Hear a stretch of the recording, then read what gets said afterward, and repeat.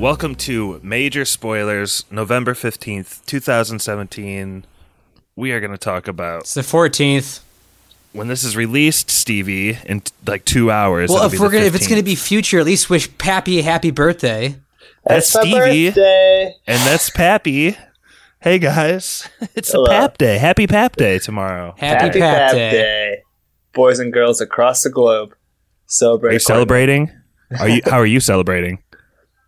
I'm going to work, and then I'm going to go to Denny's after work, get a grand slam or free coffee, and then Is there going to be cake in the break room? cry in my hotel room. Nope. I'm on the road for my birthday. All right. Oh, that well, sounds terrible. Let's get into it. In Major Spoilers, we're going to really quick right off the bat here just spoil 2 new movies for you. Let's get right into it. Pap, I'm going to give you about 3 minutes here. You saw The Beguiled. I believe this is a war drama. Fill us in. You believe Beguiled correctly. Yeah, I watched The Beguiled, which is a remake of a Clint Eastwood movie from the 70s directed by Sofia Coppola, starring Colin Farrell, Nicole Kidman, Elle Fanning. Elle Fanning? What's her name? Elle Fanning. Either way, this movie was boring. It was so boring. Like, from all of the previews and stuff, it seemed to be like a really tittillating Civil War era drama.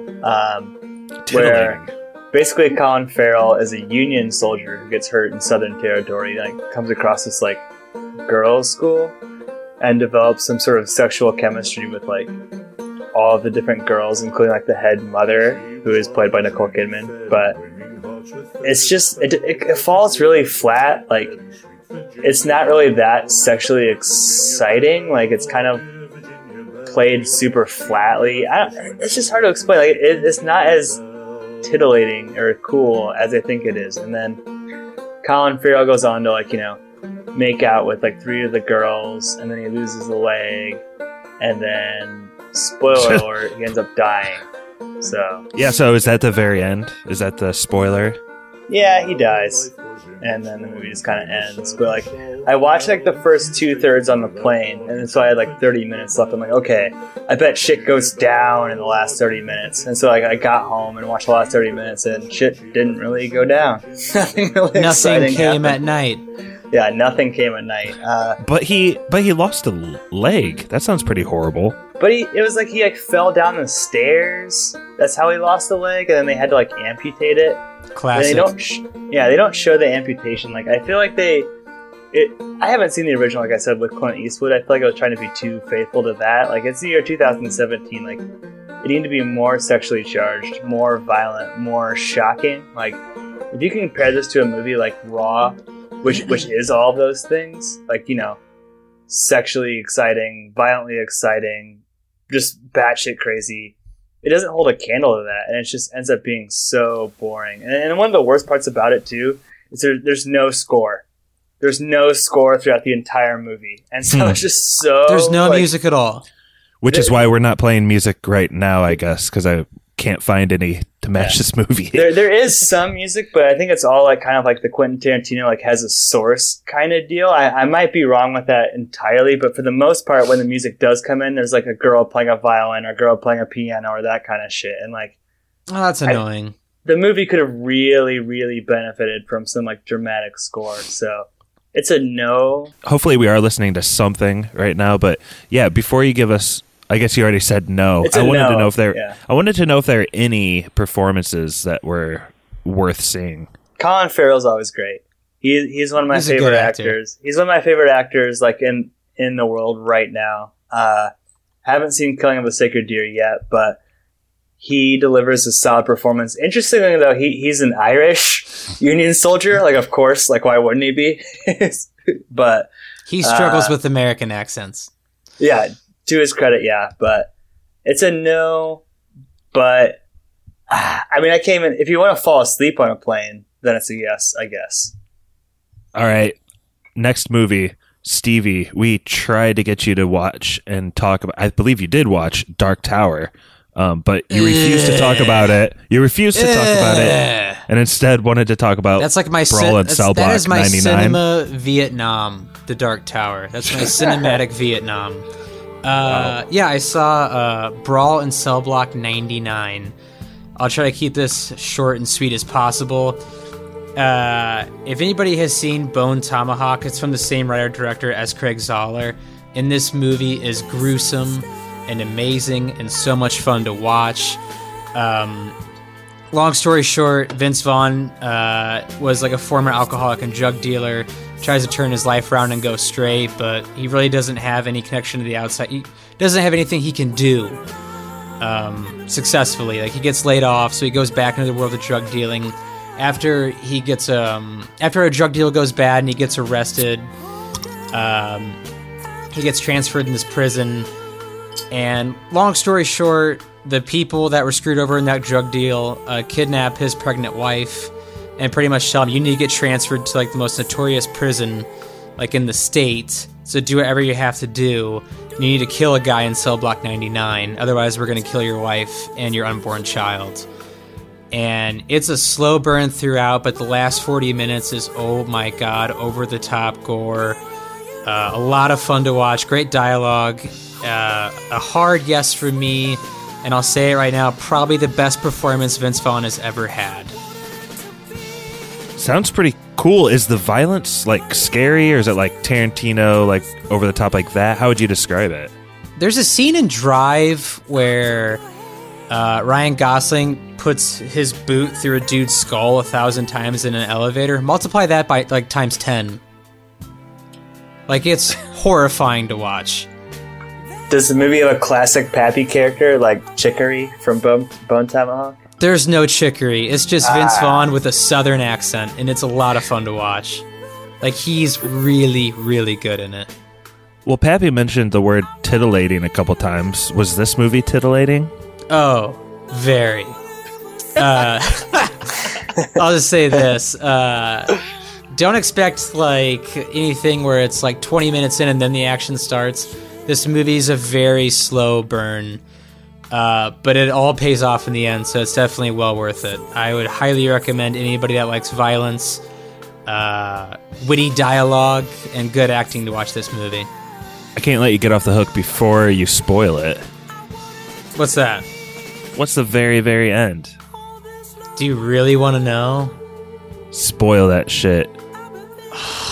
Okay. Press 15 seconds forward on the pod if you don't want to listen to it, but here is the end. Long story short, he ends up doing things that get him transferred to the worst prison, then transferred to cell block 99, and you end up finding out that, like, the person he's supposed to kill doesn't exist. Just, like, people in the cartel were waiting for him in that block to kill him. And, like, they, like, run their own section because they pay the guards. And Vince Vaughn... that 15 seconds is coming up quick. Does he die or what? No, he ends up beating people half to death. Like, he crushes people's skulls in, he breaks a dude's leg in half 10 times and beats him with it. Dude, it's gruesome, but he does end up dying in the end. But totally well worth it. Amazing movie, amazing performance. I want to watch it again now that I'm talking about it. Oh, man, sounds fun. Well, our third topic tonight isn't spoiling a movie. I actually saw Pappy in person for once over this weekend. We were at a wedding, Adam Jakoyak's wedding, friend of the pod. Congrats. Right? Yeah, that was a good time. And I was really tempted tonight to bring up your whole Louis C.K. apologetic argument, but I really don't want to get into that. Whoa. That's not fair. Louis apologist? That's not fair to say that. Can we move on? No, we can't move on because you just said I'm a Louis C.K. apologist. You just blew the whole load on this episode. Now we have to talk about that. Oh, But just try to make it brief because I actually have another half topic. I'm not a Louis C.K. apologist. That's my brief statement. I feel like Pap got drunk at a wedding and was talking about how Louis C.K. wasn't wrong. This format is not conducive to like flushing that topic out.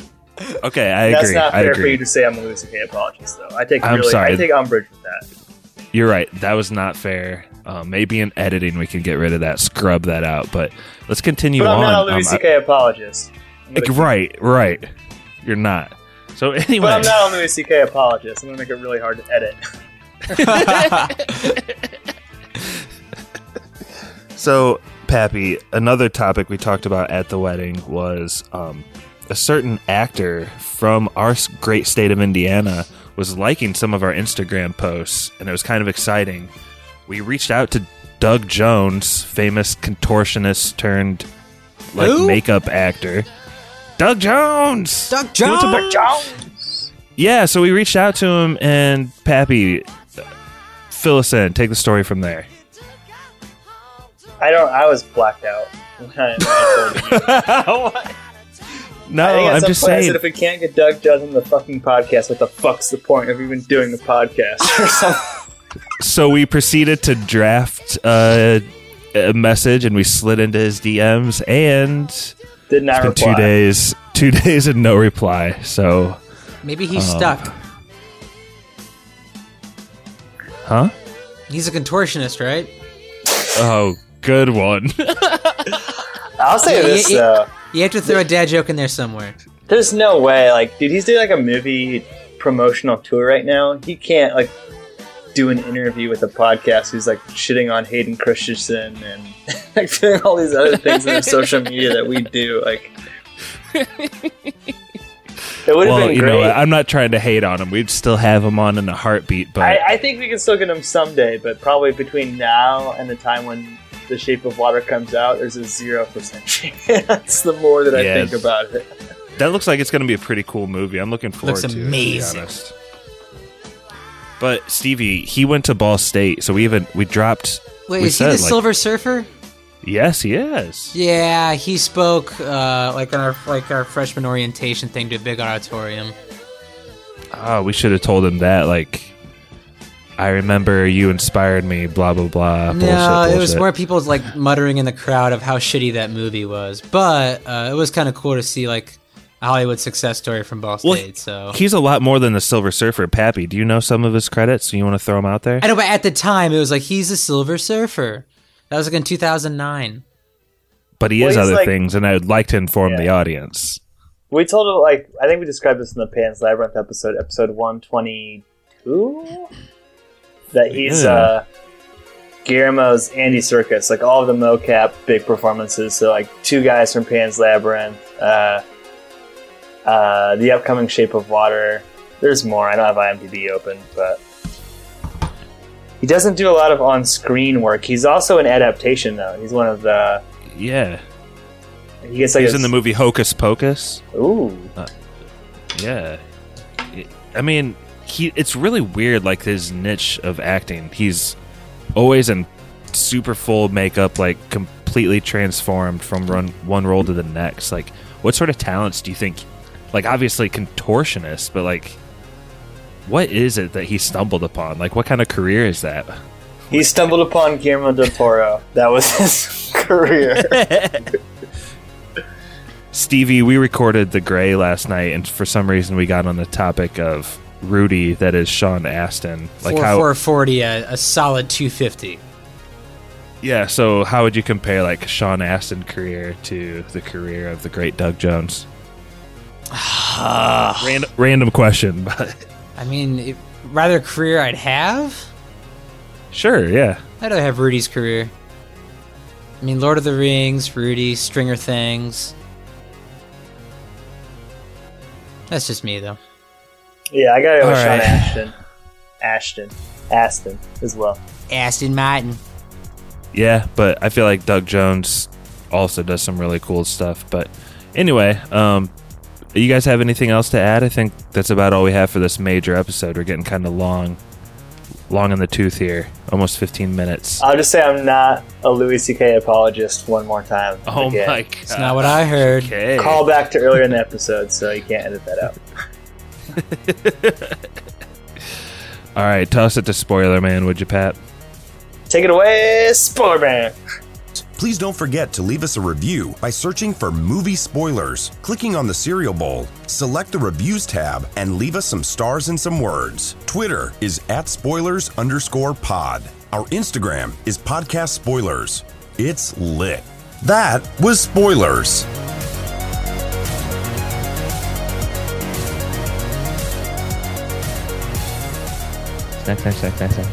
Hashtag Steve Van Elk. Hashtag Steve Van Elk. Wedding photo hangover. I know, I drink a glass of milk and it's just dunzo. No, stop doing it. I know. Dude. Milk gets me every time. You gotta stop. You think like